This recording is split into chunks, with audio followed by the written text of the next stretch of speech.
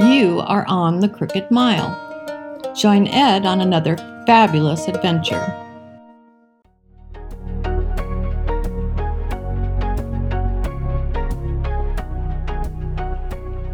Thanks very much. Thank you. Welcome again, everyone. Yes, you are on the Crooked Mile. Now, have you ever wondered where certain sayings come from, or where they originated, or how they originated, or what they even mean? Or do some of these sayings mean today what they meant when they were originally coined? No? Well, I do sometimes, when my mind is wandering. For example, I'll be home with bells on. What does that even mean? Well, by some accounts, this phrase originated in the late 19th, early 20th century, and when used, it usually an enthusiastic reply to an invitation to a party or some such gathering. And early citations of this phrase suggest a U.S. origin. There's a record of this phrase printed in the Oakland Tribune, June of 1904, in a report of a boxing match. The reporter says, Jeff, whoever Jeff may be, I really have no idea, but it says, Jeff will, without a doubt, be in good condition by the last of the month, barring any further accidents, will be there with bells on. So that's kind of odd, since it's typically used, as I said, as an enthusiastic reply to an invite. However, it has also been used as an aggressive reply to a challenge. So the report about Jeff, barring any further accidents, will be there with bells on. Makes sense. Sort of. So I heard a story one time that used this phrase and what it meant, and it's a bit different. As I recall, it goes something like this.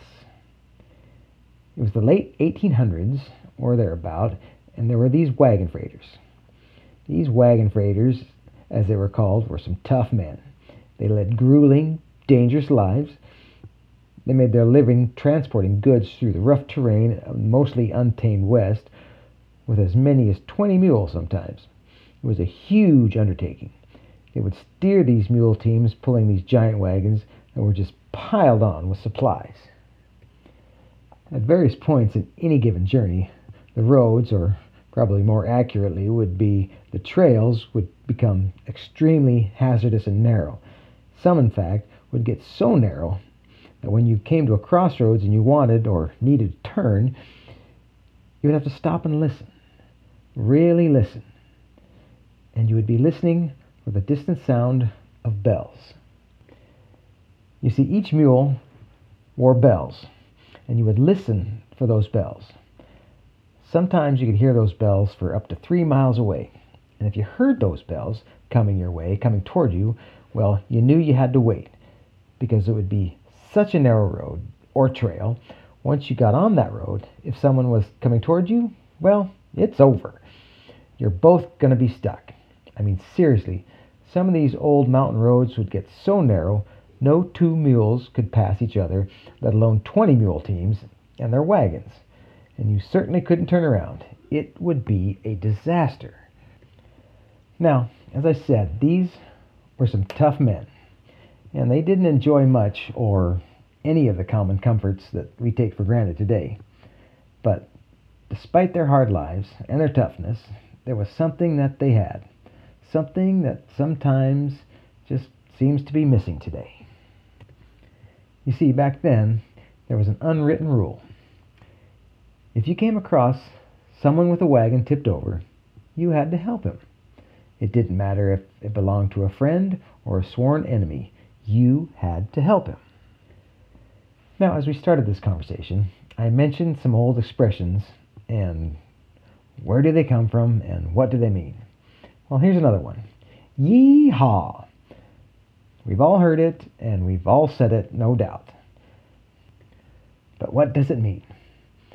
Well, back then, according to some old-timers who actually tell the story, if you said it like that, yee-haw, while driving a wagon, well, your mules would probably be confused. That is because these two words were used to steer the mules. Yee and haw meant left and right. Who knew? Thought it was just an excited cowboy thing. Now, the best mules of the team, of course, were the lead mules, and these mules coupled with the set of commands ye and ha, would help keep you on the straight and narrow. Which, by the way, is another interesting old saying that you may find reference to in a particular old book. And staying on the straight and narrow is not always an easy thing to do. And to fall off the straight and narrow will typically land you in a mess that you're not getting out of easily. So, if you were to come across a mule-drawn wagon and it had been tipped over, well, it was your responsibility to help. And not just help right the wagon, you also had to help reload the wagon, you had to help fix any broken parts or whatever they needed. It was your responsibility to make it right. And what did you get out of this deal? Well, nothing. Well, in today's world, maybe nothing, but in their world, it was a lot. You would receive a set of bells. As I said, all the mules in the teams wore bells. However, the bells you would receive were not the bells on the back of the team. No, the bells you would receive were only on the front mules. They were the best, and from the best mules. The bells themselves, although being the best of the whole set, were really not worth any real value themselves. You see, this wasn't for trade or any financial gain or anything like that. The bells were a symbol. They were a symbol of honor. If you lost your bells, you lost your honor. That is, until you stopped and helped someone else. Then you would get their bells. It was all about honor. So when a wagon freighter left his home and his family and said the phrase, I'll be home with bells on," his mission, while it helped provide for his family, wasn't really about money or fame or anything like that. In the end, it was to return home to your family with your honor. So maybe, just maybe, in today's chaotic, hectic world, when we get up every morning and put on our pants and our boots, and before we hit the door, maybe we should stop and take a minute and tell our wife, tell our kids, however corny it may sound, that we will be home for dinner with bells on. Thanks for listening. Until next time.